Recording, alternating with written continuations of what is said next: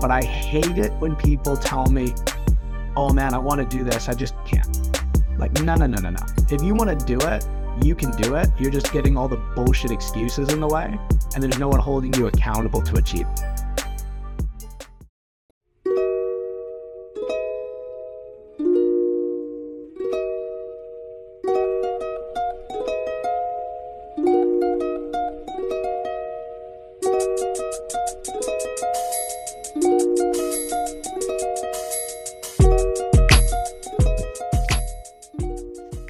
Hey, That's me. welcome to the show. Thank you very much. Honored to be here. On this show, I like to explore the mind behind entrepreneurs and what internally got them to where they are today and why they do what they do. So what is your goal? Why do you work hard every day? What are you striving for? That's a great question. And I think that's something that has continued to change and evolve. But I suppose it all kind of boils down to one simple answer, and it's a level of freedom, and not so much freedom in the sense of I can have all the money and I can, do whatever I want. Because in a sense, I mean, I've kind of achieved that, but it's more in the sense of every single day, whatever I want to end up doing, whether I want to work 15 hours that day or I don't want to work at all, being in a position where I get to choose that. That I suppose is the biggest reason why I do what I do, is have the choice. But then there's that feeling of where you do get the freedom, like you mentioned, you have everything. You do have that control of your time, your location, your money, but then you want to progress more. Why do you think people naturally want to continue growing? I think it comes down to our evolution, really. I mean, I know for myself in particular, I almost feel like I'm wired that way. I'm wired to the point where I can't stop. Do you know what I mean? Like, it's not where it's a choice. Do I want to do this or do I not? It's, if I get into something, I'm going to be the best. There's not an in between. And if someone's better than me, then I'm just trying to figure out how I can beat them. And it's not for any other reason than I need to beat them. I need to be the alpha in that situation. And I suppose that would come down to the absolute wire of it, is like having to be the best in every situation. I mean, what man doesn't want to be the number one? Why do you think we want to be the number one? I don't know. It's a great question. I mean, I think for myself, I guess it would come down to I've not been the number one. There's definitely been periods in my life where I was not the top. I was not the top of my game. I was not that alpha. And I think when you've been on the reverse side of it, for anyone that has been there, you don't want to be there. It's not satisfying. It doesn't satisfy your hunger, your need, or at least it doesn't satisfy mine, But I know when I've been at the top of my game, where all my peers are looking around me and they're looking to me for guidance, that's when I feel not only my best, but when I perform my best. When I am the guy to go to. I feel like as human beings, we naturally strive for progress in just everything. And to me, not necessarily perfection, but like just progress and improvement in every aspect of life is what every human naturally wants. And what you were saying reminded me of another quote, I can't remember by who is, where it says every successful person has an insecurity that they're running from, which makes them want their goal or something so badly because they're trying to run away from a past life or a past identity or something. Is there any past identity that you're maybe subconsciously running from? I mean, sure, of course. I think kind of everyone, they're lying if they don't say they have something that they're bettering themselves from, right? For myself, I was a extremely overweight child. So at the age of like 14, I was 275 pounds, which is a fair chunk. And I wasn't very tall. All right. I hadn't hit my growth spurt yet. And so I was maybe 5'5", 275 pounds at 14. And life was hard. I didn't have friends. I didn't have the social group around me. It was, in a sense, myself.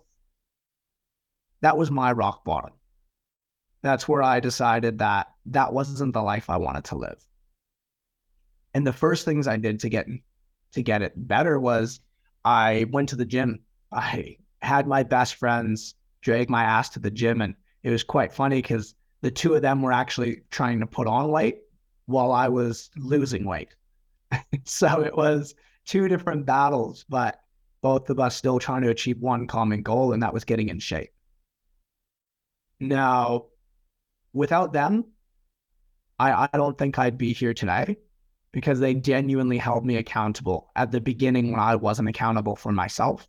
Because I'll be honest, you don't get to 275 pounds at 14 by being accountable to yourself and having control. You just don't. All right. So I was at that place, and over time, through their ridicule, to be very honest, I learned very much through a hard discipline. I like tough love. Through that, I was able to get the confidence, and it took me till I was about 16. All right. So until I was about 16, it took me to lose my weight, and I got down to 185 pounds, give or take. 80 pounds. Yeah. It was nearly 100 pounds that I lost. It was a big thing, but more important than through the weight loss itself, it was everything that you gain around that. The confidence, the ability to go talk to people. I remember being 14 and literally looking up videos on YouTube of how do I make friends? It was like at that point where it was like something needs to change.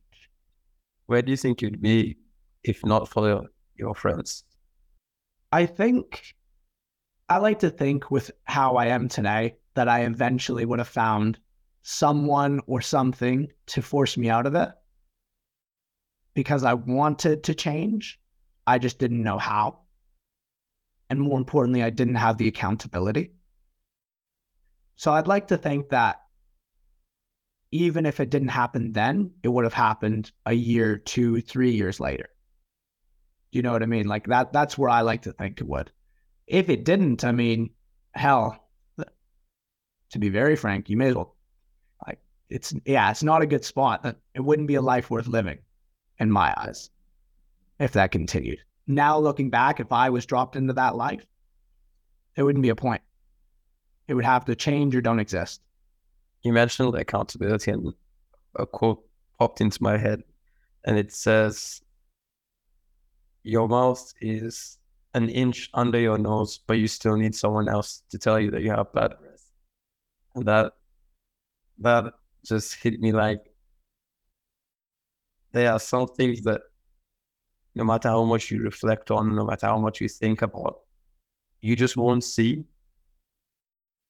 until someone else points it out. How important is that? How important is accountability? It's massive. I mean, it's huge. Like, I guess to touch on from the weight loss side of things, I had my best friends beside me at the time. Every single day were holding me accountable to making sure I didn't eat bad, to the point where like they'd say if I went to go grab, say, a handful of chips, because we were at a party and there's chips on the table. If I went and grabbed a handful of chips, he'd be like, okay, so you're going to accept being a fat shit the rest of your life. That's fine. And he'd just leave it with me like that. And you just damn well know you can't be that person that accepts that, So it was that level of accountability for nearly a year. We spent every single day together.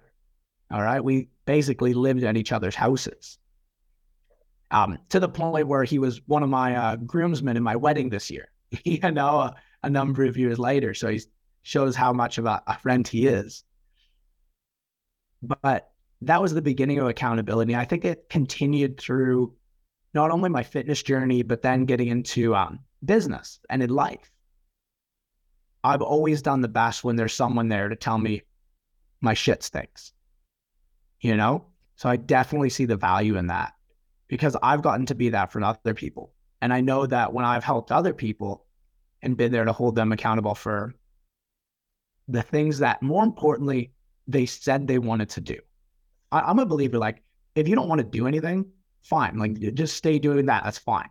But I hate it when people tell me, oh man, I want to do this. I just can't. Like, no, no, no, no, no. If you want to do it, you can do it. You're just getting all the bullshit excuses in the way, and there's no one holding you accountable to achieve it. So I know that for myself, that's been the case. You know, if I say, oh, I want to do this, I just can't. Like, no, no, no. As soon as you say the words can't, you shut off your brain from figuring out solutions. So you're taking the easy, the coward's way out, if you will.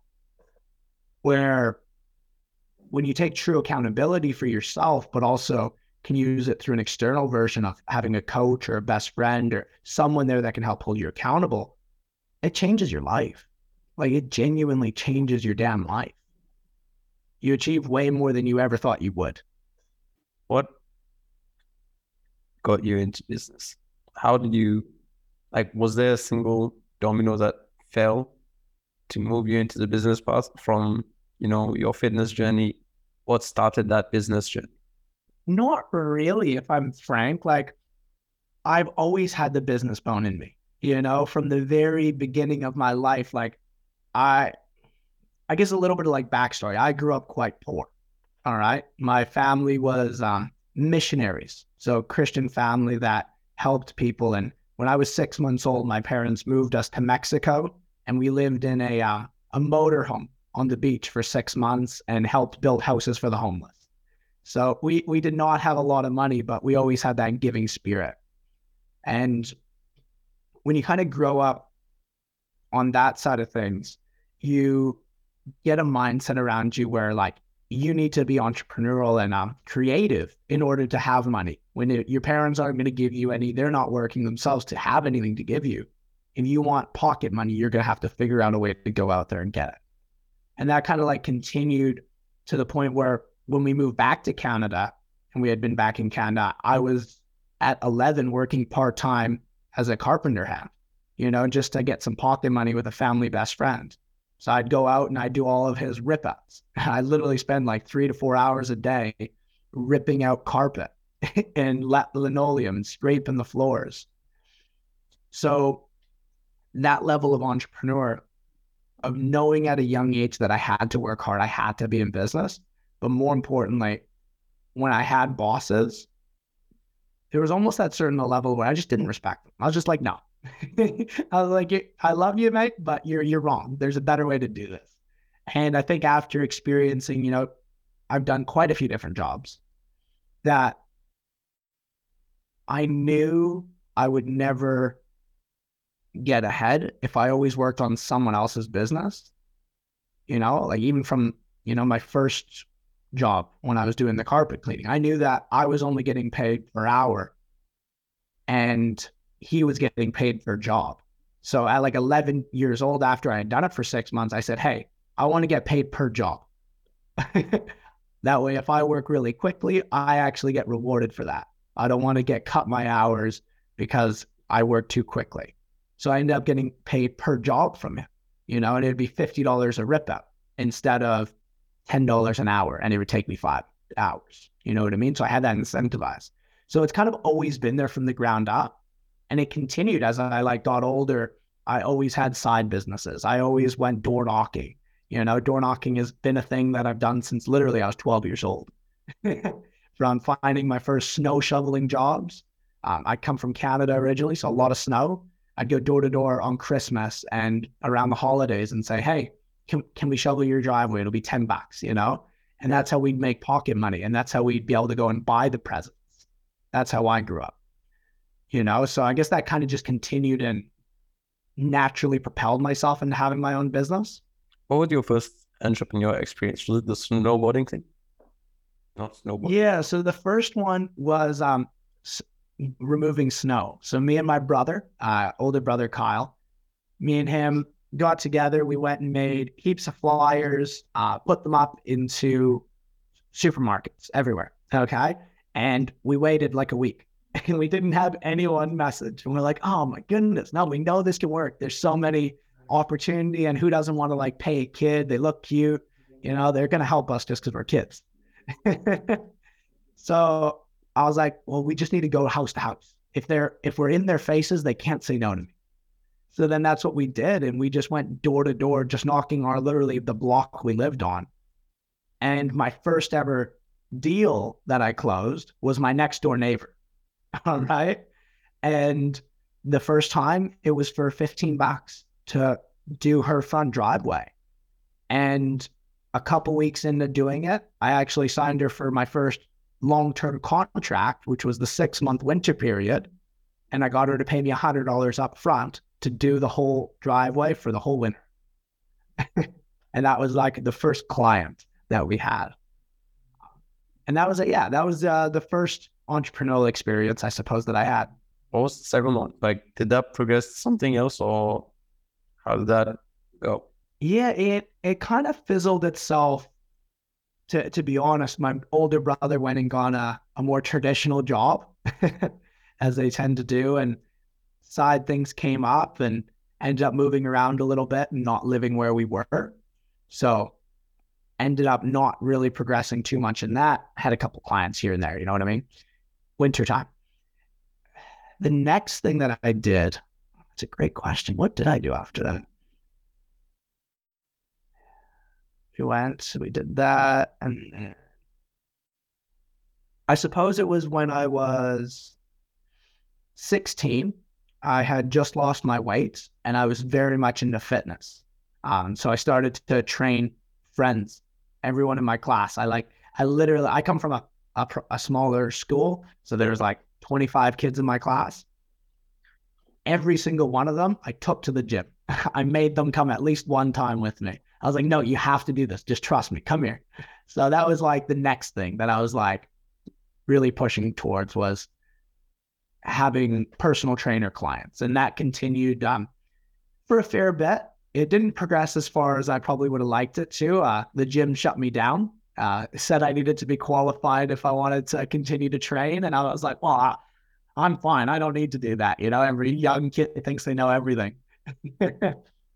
So we shut down that business, and then went and started to work for other people. And then I got into construction.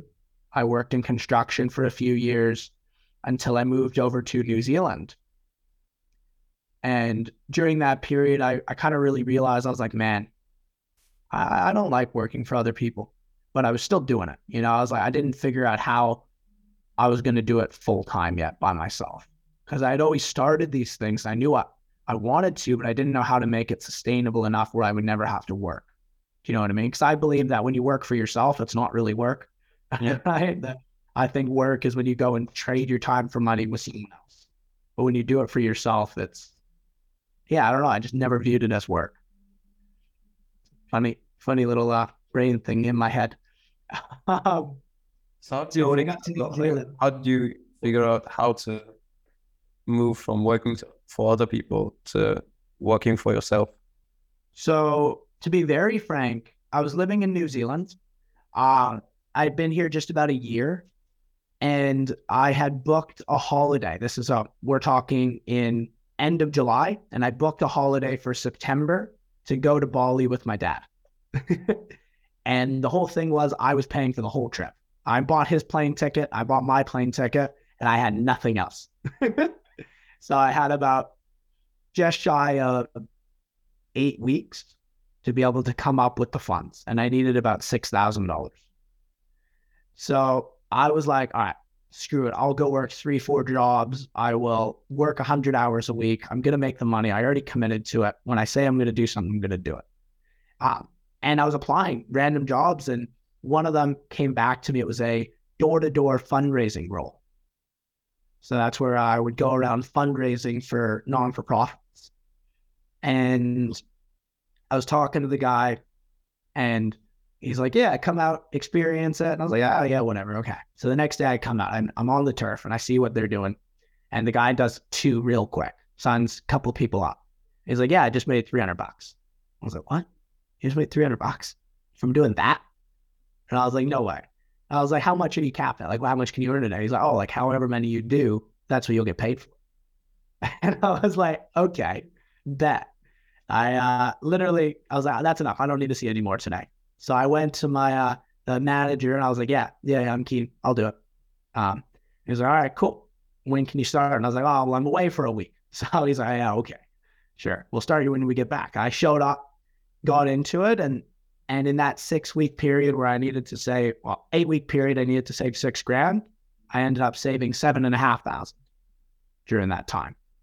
And I fucked off. I went to Bali. I enjoyed Bali and didn't really think I'd ever go back to it, to be honest. I was like, yeah, that was a fun experience. I was working as a subcontractor, so I worked for myself. I just was doing it with a company, yeah. And I got an opportunity when I came back from Bali. They were like, hey, you did fairly well at this. Like, can you come back and continue? And I was like, yeah, okay. There's like 3 weeks till Christmas. Screw it. We'll go back and do it, you know?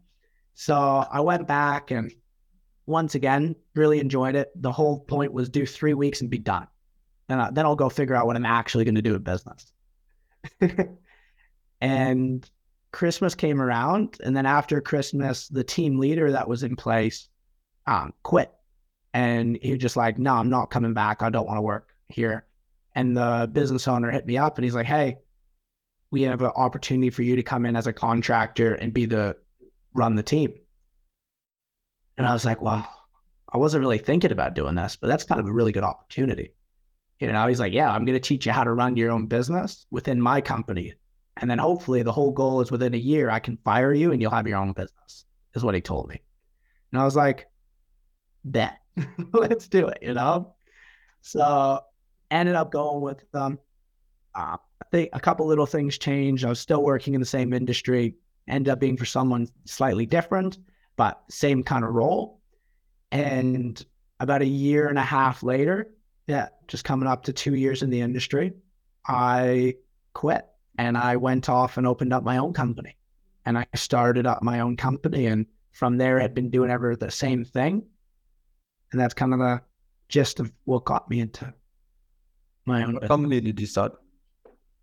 So the name is the Marketing Movement Limited. Yeah. What does it do? So it's a fundraising agency. So we fundraise for large non-for-profit organizations. So everything from like the Red Cross, Make-A-Wish, Save the Children. Our job is to go out there and get the funds for them. So we door knock 12 hours a day. What made you want to start that? Is it starting off in sales in the fundraising industry that made you want to start a fundraising agency? Or it was just natural progression, to be honest. Like, it wasn't like fundraising isn't something that I always wanted to do. It's not like, oh man, I want to be a fundraiser. Like, and at the moment I'm actually transitioning and pivoting. But at the time it was like, okay, so I was a fundraiser and now I'm the lead and now I'm the team leader and now I'm, well, shit, the next steps is for me to own my own business. Okay, yeah, we'll set that up. Okay, now I have my own company and I'm running the contracts and I'm working with the clients and I'm doing everything hands-on.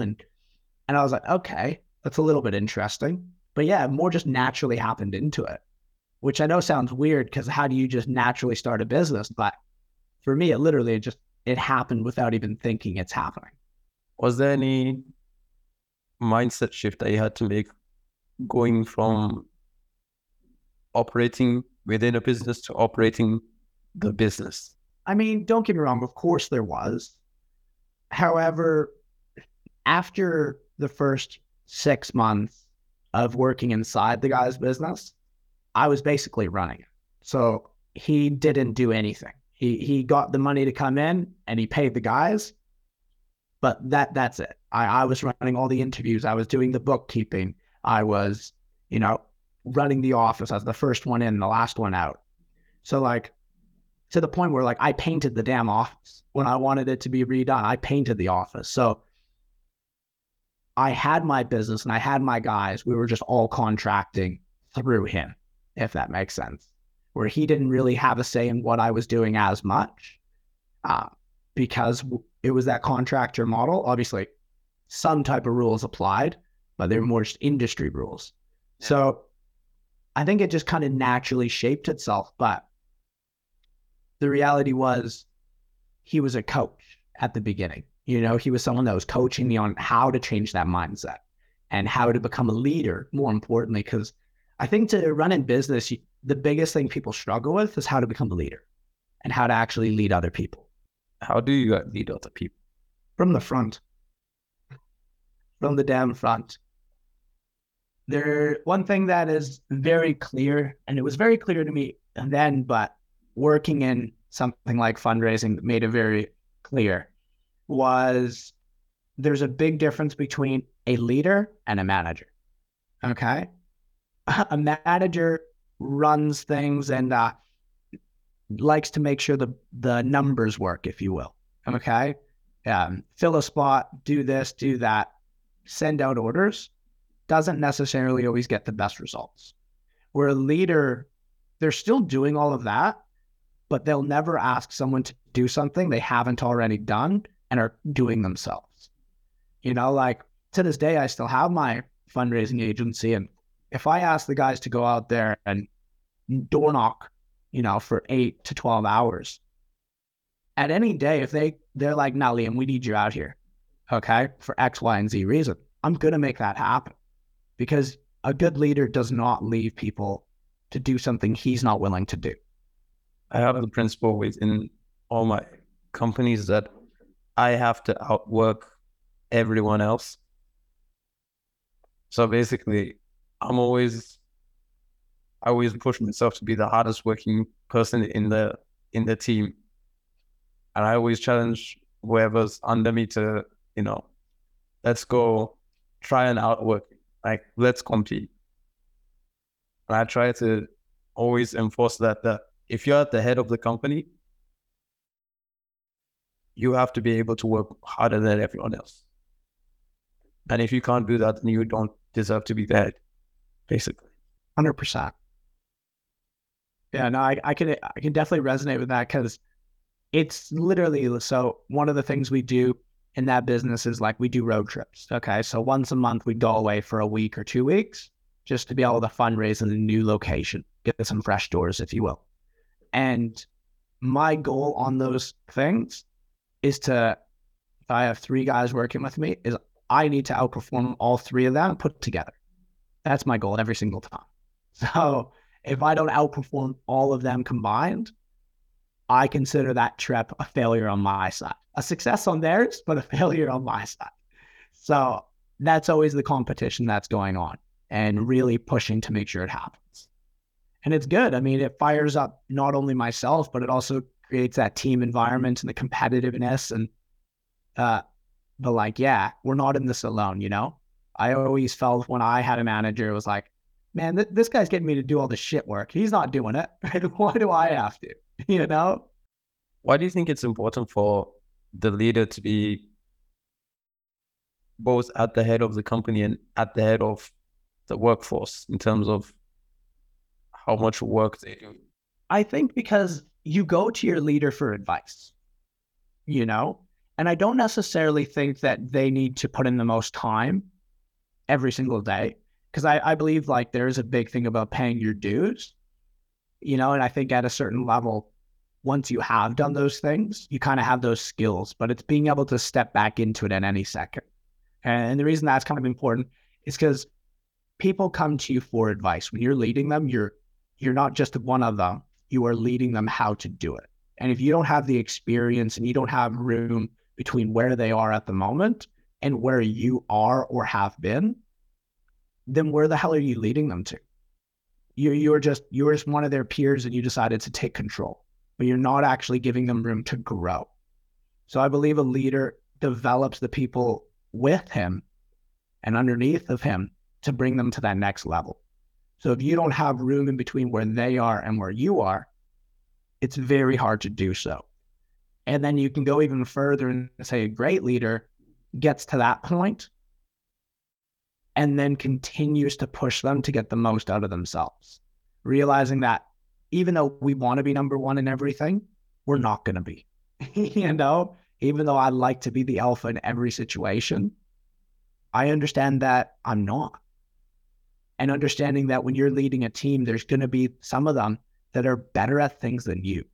And a good leader uses that to his advantage. All right. And it is, because it gets the most out of that person, but it also pushes them in a way where they wouldn't have done it by themselves. Do you know what I mean? Yeah. Unlock that full potential, if you will. If I was starting a company today, my first company, and I was looking to hire some people to help me with it, what advice would you give me to run that company properly and scale? Well, that comes to two questions. My first question would be, how much capital do you have? Because you acquire talent in one of two ways. You either acquire it with money or time. You either build the talent yourself or you pay enough that the talent comes to you. So it really depends. I'm going to say with the early side where you might not have the capital because you're just starting your very first company. And in that case, it's start something that you're going to be comfortable in and and by comfortable, I mean something that you have experience in. I think a lot of people that I've seen on a money Twitter, if you will, start businesses when they haven't even fucking done it themselves. Mind my French, but they're like, oh man, I did a 5K week, guys. I did a 5K month, and like they start a company and they hire other people. And then they're like going over and doing it. And like, don't get me wrong, I'm ambitious and I love people to go for it. But you need to know what you're actually doing in order for you to start that. So I guess that kind of brings me back into the whole leadership side is you need to be better than what you're bringing in. All right. So that way you can continue to lead them forward. And you're not only progressing yourself, because as a leader, I think if you're asking your guys to learn and get better, you better be doing the same. Otherwise, they're going to catch up to you. And now they're going to be the leader. Do you know what I mean? So if you want to stay that leader, you got to continue to self-develop. So that'd be the advice. Keep growing. Yep. Yeah, that'd be the advice. Keep growing yourself and make sure you actually know the industry before you get into it.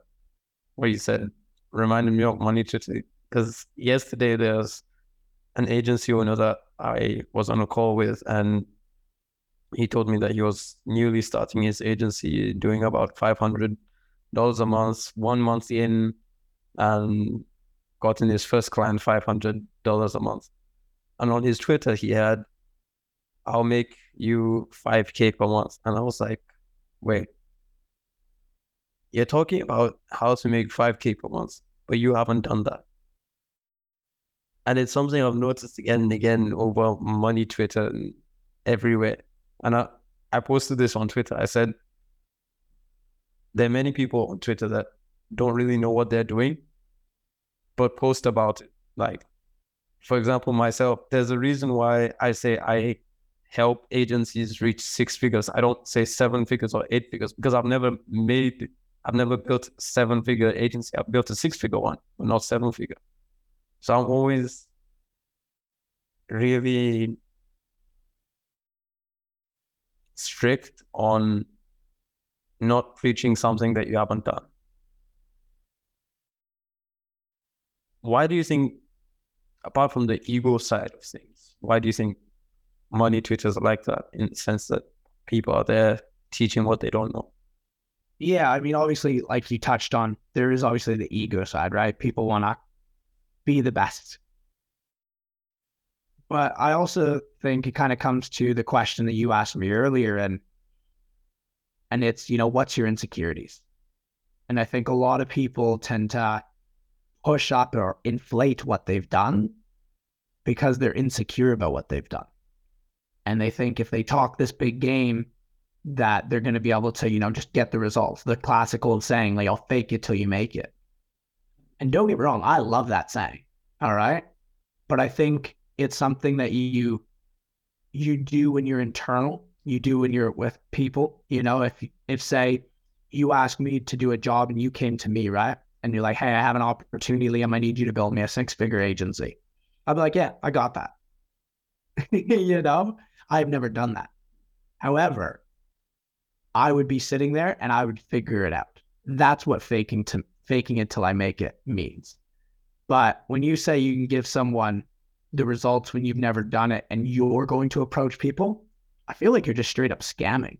You know what I mean? Like in the easiest sense of the word, like you're offering something that you don't even know how to do, where it's different if people come to you.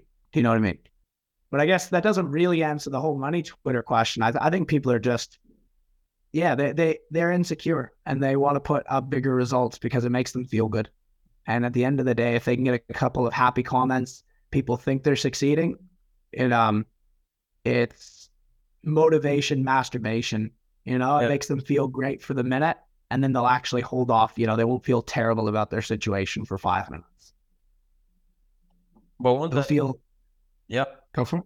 They'll feel complacent in what they do, and when they're feeling complacent, they'll go and post on Twitter because it makes them feel good for 5 minutes. And then when they're feeling bad again, they're going to go and do it again because they're going for that instant gratification instead of the long term. And then they never end up doing what they keep saying they're doing. Exactly.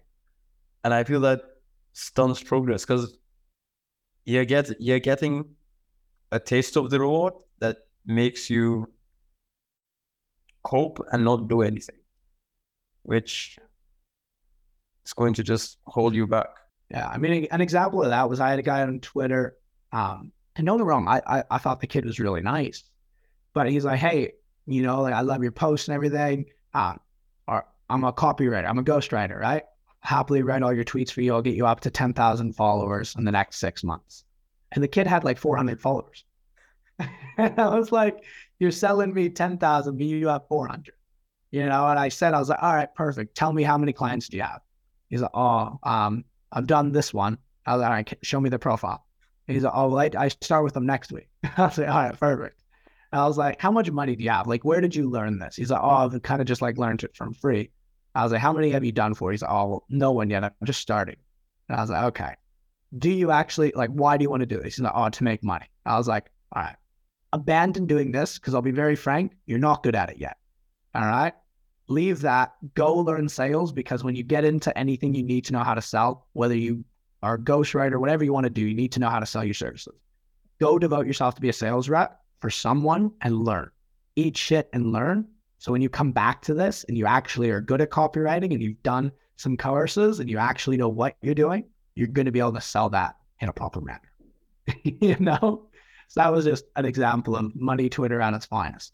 But that's true. Like, if you have no experience, how can you promise the results? And then what you said about sales being essential, I remember when I was starting my first agency many months back, about a year back now. I didn't know anything about sales. I just saw an Iman Ghazi video and I was like, yes, this is what I should do. So I started doing that and, you know, struggled to get sales call because I didn't know anything about copywriting. Finally got sales call, messed it up because I thought, you know, I'll think about it, man. They'll think about it and get back to me. It turns out it didn't mean that. But It doesn't. And after I finished doing the agency thing, I learned just how important sales is in every business. And it reminded me of something that a boss of mine said when I used to work as a sales rep in a hotel. And he said, you know, without the sales team, there's no business. Well, I was speaking to him because the sales team, we worked 7 days a week. We had no off days, whereas the other teams would get like weekends off, Sunday off. We were there every day. And he was like, well, there's no sales team, there's no business. Like, we can't operate, nothing will happen. And it made sense because sales is the center of everything in business. 100%. I mean, it's even the center of everything. like not even just in business, but every single interaction that you have, people don't like to talk about this because there's the negative connotations of, oh, salespeople, I don't like that, and now they're rebranding ourselves as, oh, we're consultants. We're all consulting for someone else. So different label, same thing. But every single conversation that you have in your life, you're either getting sold to or you're buying. All right. So you're either getting sold to or you're selling yourself. One of the two are happening. It's quite bizarre when you start to like actually break down everything in your life and you're like, man, that conversation, he was telling me about how good he was in that situation. I would buy. And vice versa, like even this conversation there, you're selling me the mindset and I'm selling you my answers in a lot of ways. Reminds me of when I was speaking to someone and telling them how, similar to what you're saying, everything is sales. Like, if you want your mom to buy you a gift when you're a kid, you have to close her. If you want to go to the movies with your friend, you have to close him on why he should go. Like, everything. There's a girl you want to date, you have to close her. Like, everything in life is sales, purely sales. Do you think if I was a guy with zero skills and wanted to get into entrepreneurship space, would sales be the best starting point for me? Hands down. I tell that person, if they're serious and they're committed, I want you to go knock on doors for a year. You will learn more about entrepreneurship and yourself, the confidence, the resilience. The biggest one is the resilience that you will learn in anything else. Okay, doing a year of door knocking. And I'm not talking, oh yeah, I did 5 doors. No, go talk to 60 to 80 people every single day. If you can do 60, 80 people a day and you do that 7 days a week, you're going to talk to at least 10,000 people in your first year. All right. You can talk to 10,000 people. Well, now you're going to get somewhere. Now you're going to have some resiliency.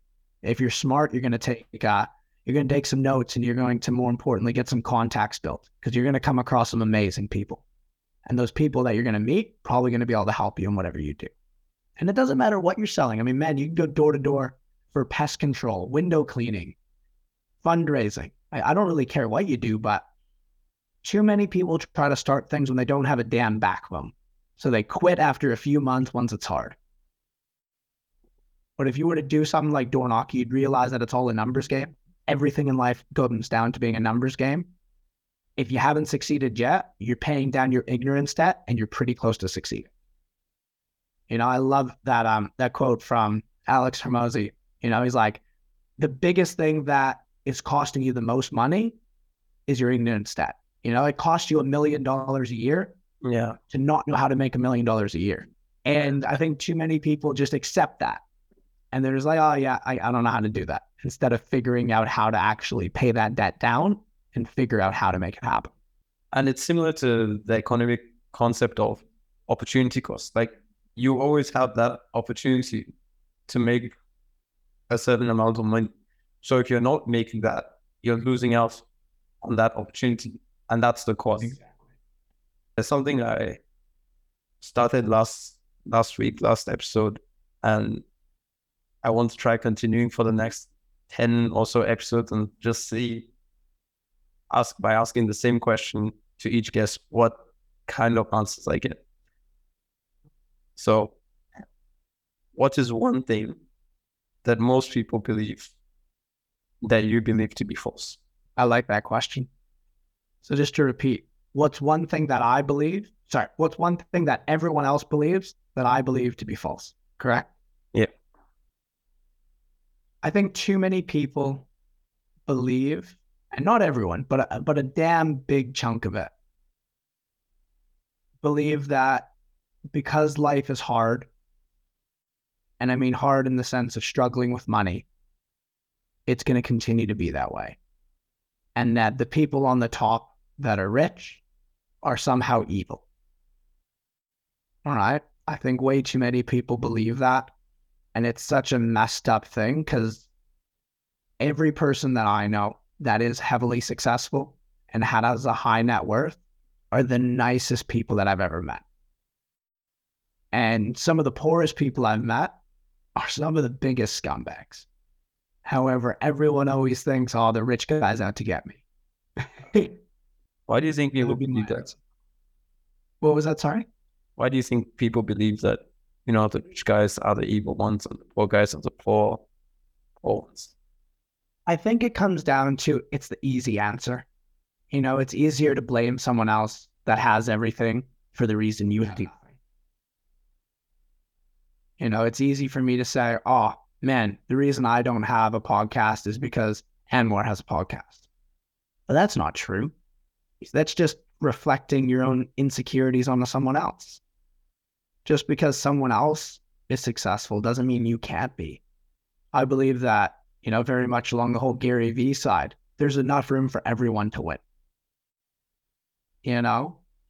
Or a lot of people, I think, don't. They think that because you made $100, I lost $100, when that isn't the case.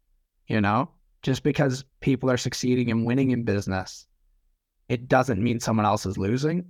Where I believe a lot of brokies, I'll call them, have that mindset where they're getting taken away from when someone else is becoming rich.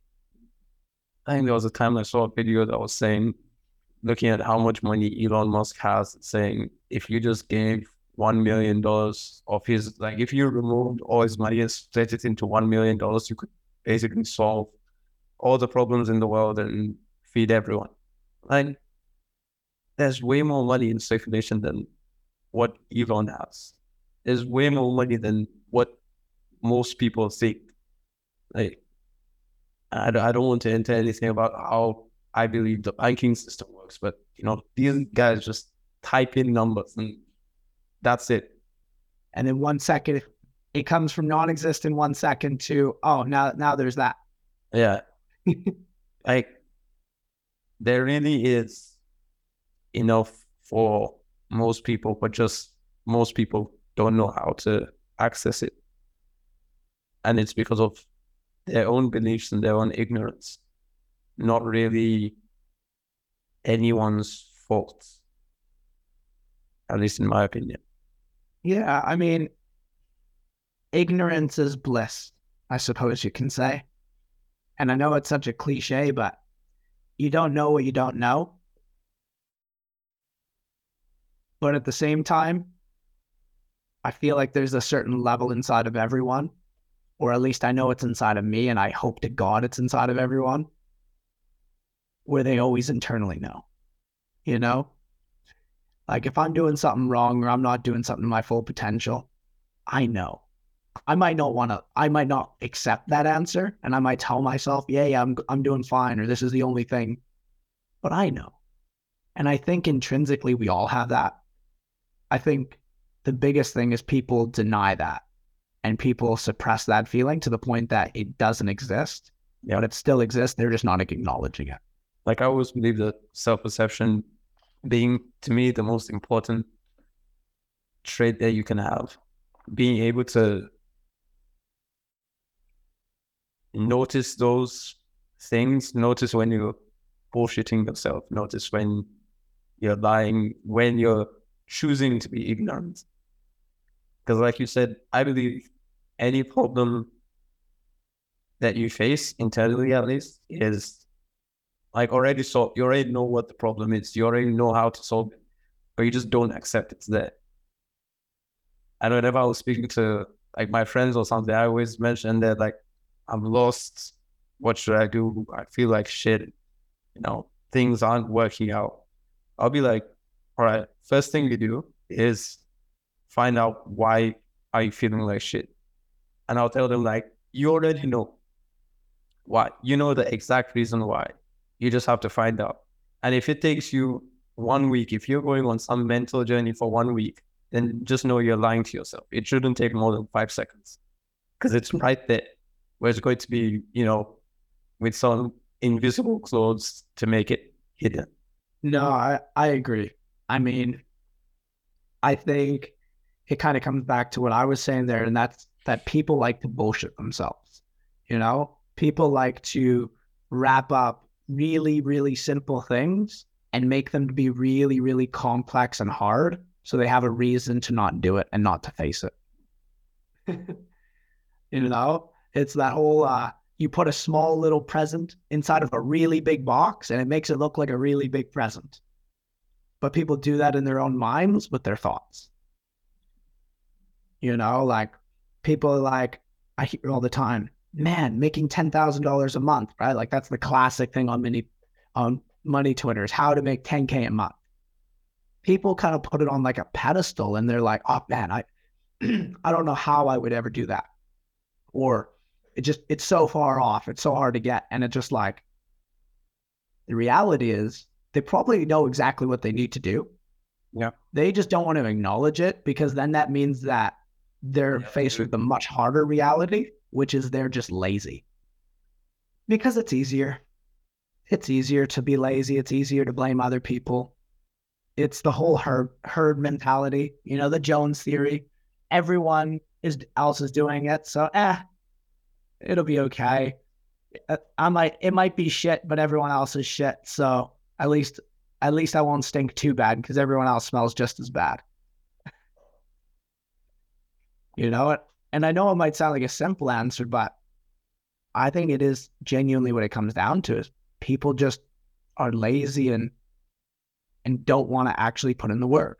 So it's interesting to me why people choose to be lazy and choose to just get their mind on to focus on, how to survive, how to keep the bare minimum instead of how to strive. Like where do you think that comes from? I think a portion of it is conditioning. You know, the current education systems that are in the world, they are in place to create employees, and employees have jobs, and jobs is just over broke. You know? So the whole system in itself isn't lined up for people to succeed. It's, comes from back in the day when we needed men and women to fill factories. And that's what all we needed. We didn't need people to think. We didn't need people to thrive. We needed people to do the bare minimum and do what was needed of them so that the country could continue to develop. And more importantly, the businesses could make money. You know? And that's a whole nother rabbit hole that we could go down. But I think there is that level of conditioning. But I also think that you're lying to yourself and you're taking an easy route if you decide to just accept that. With the amount of influence, even on you grab me a random kid in the middle of Indonesia and a random kid in the middle of Mexico and get me one from the States and Australia. They know what they have to do in order to be successful. They might not know how to do it, but you get those kids together and be like, oh, I need to start a business. And there's so much access these days. And if kids can have access to it, you're lying through your teeth if you think you don't. I mean, I love the fact how many kids became extremely wealthy and rich off of crypto. 12, 13-year-olds that are just pounding it, because it's like, man, I hope your dad and your stepdad and your mom and your stepmom hates themselves because they didn't do anything. I hope that, because hopefully it'll push them to the point where they actually do something. Because if kids are out there doing it these days, man, once again, you're just making bullshit excuses and not doing it. Why? It's easier to not. It's easier to have a pity party. That's the first thing that comes to my mind is, Newton's law of motion, where he says an object remains in the same state unless another force is applied to it. So it's interesting that even applies to the mind and how people think. It's like you need that force, you need that push to get started on doing something. You won't just do it yourself. I think that can come from internally, though. I don't think it has to necessarily be an external thought. I think our brains are strong enough and more and complex enough to make that happen within our own head. Like if I'm talking about a dude in his 30s, he's been working at McDonald's since he was 16. And, or even, let's go better. We'll even go better. He's been working at the supermarket pushing trolleys for the last 15 years. That's all he's ever done. All right. And he's in a repetitive state. I believe just through the world of what it is right now, if he were to decide in his head, enough is enough, he could completely change his life around in not even a couple months.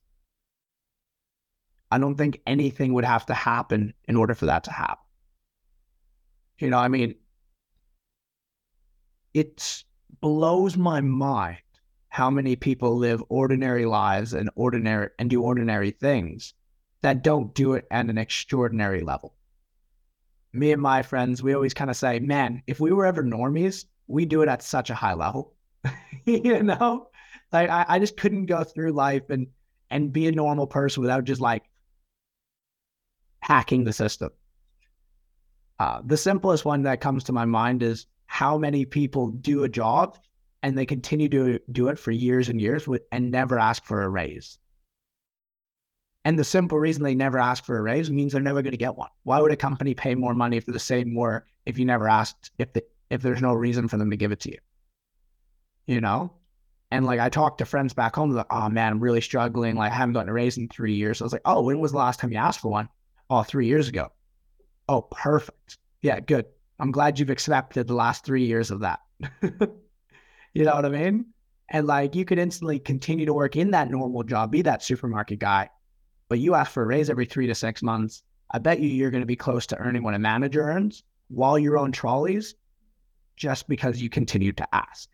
That concept of you need to ask to get something reminds me of something that my dad did with me when I was growing up, and where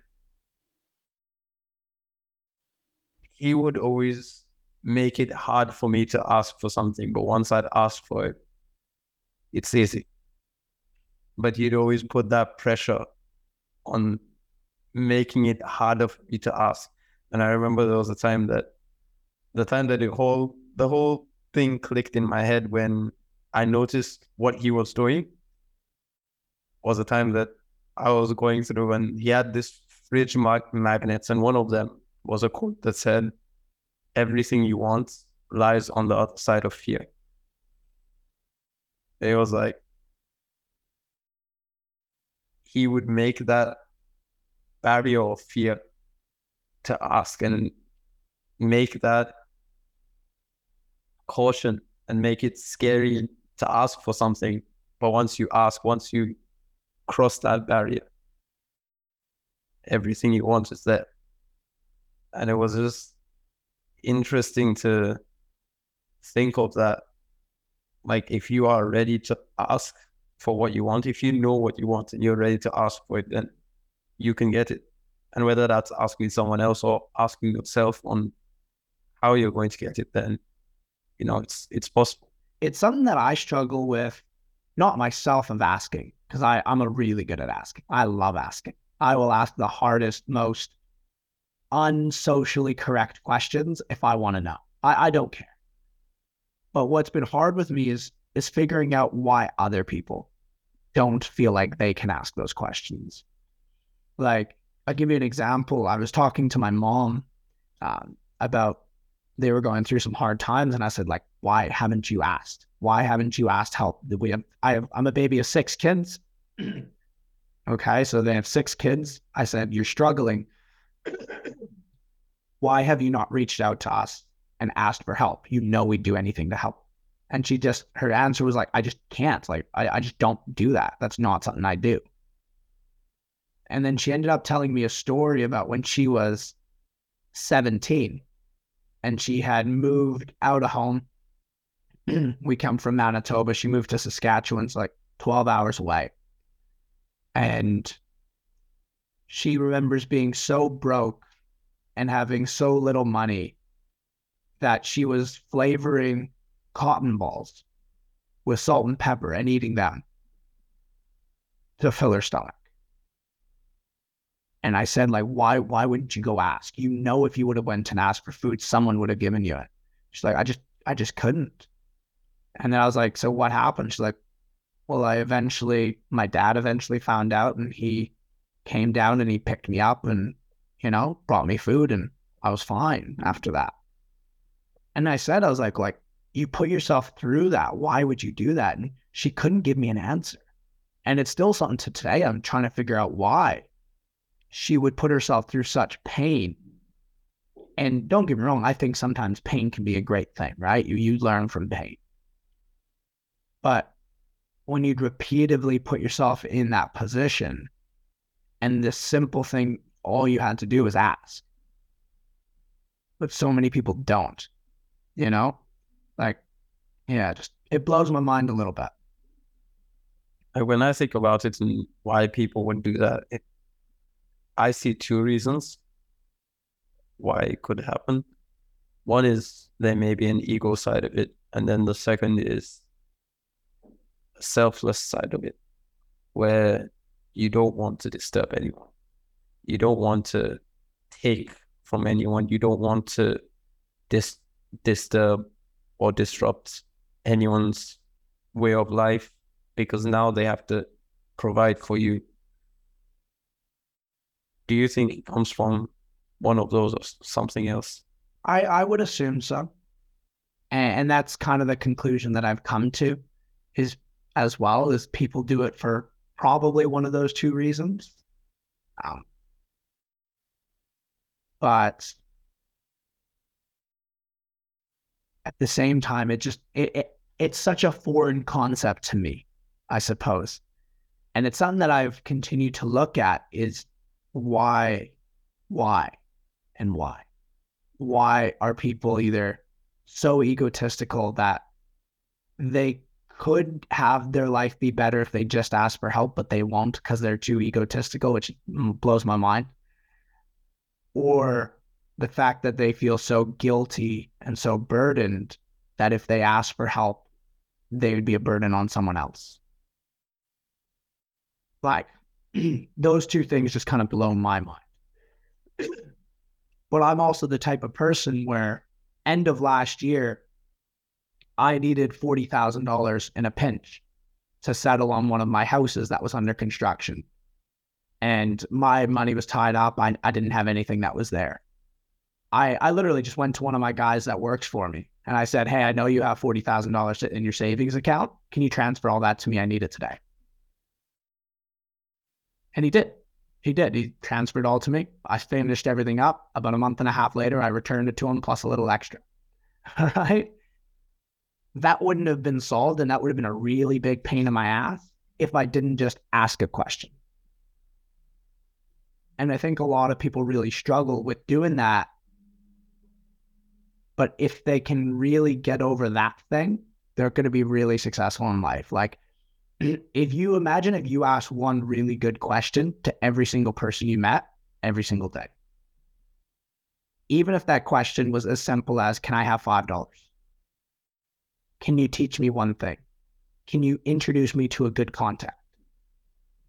When you start to do that, and you start to do it of a place of not, oh, you have to do that, for me, but of like, can you? And you come with like a very receiving and a very receptible mindset of, I'm happy either way with your outcome, but I need to ask. Because my life only gets harder if I don't. And I know that option is there, so it'd be silly to not take it. Why do you think you haven't had a problem with asking? I don't know. It's something even my wife today, she like, how can you ask the way you do? I don't know. I've tried to go through, and I've tried to like think what could have possibly happened in my life. Because it's not something like it's just recent. It's always been there. Like, don't get me wrong, I think it's been cultivated a little bit, but it's not like when I was younger, I was so afraid of asking and now I over ask.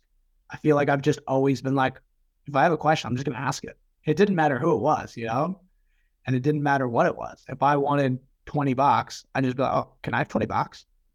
You know?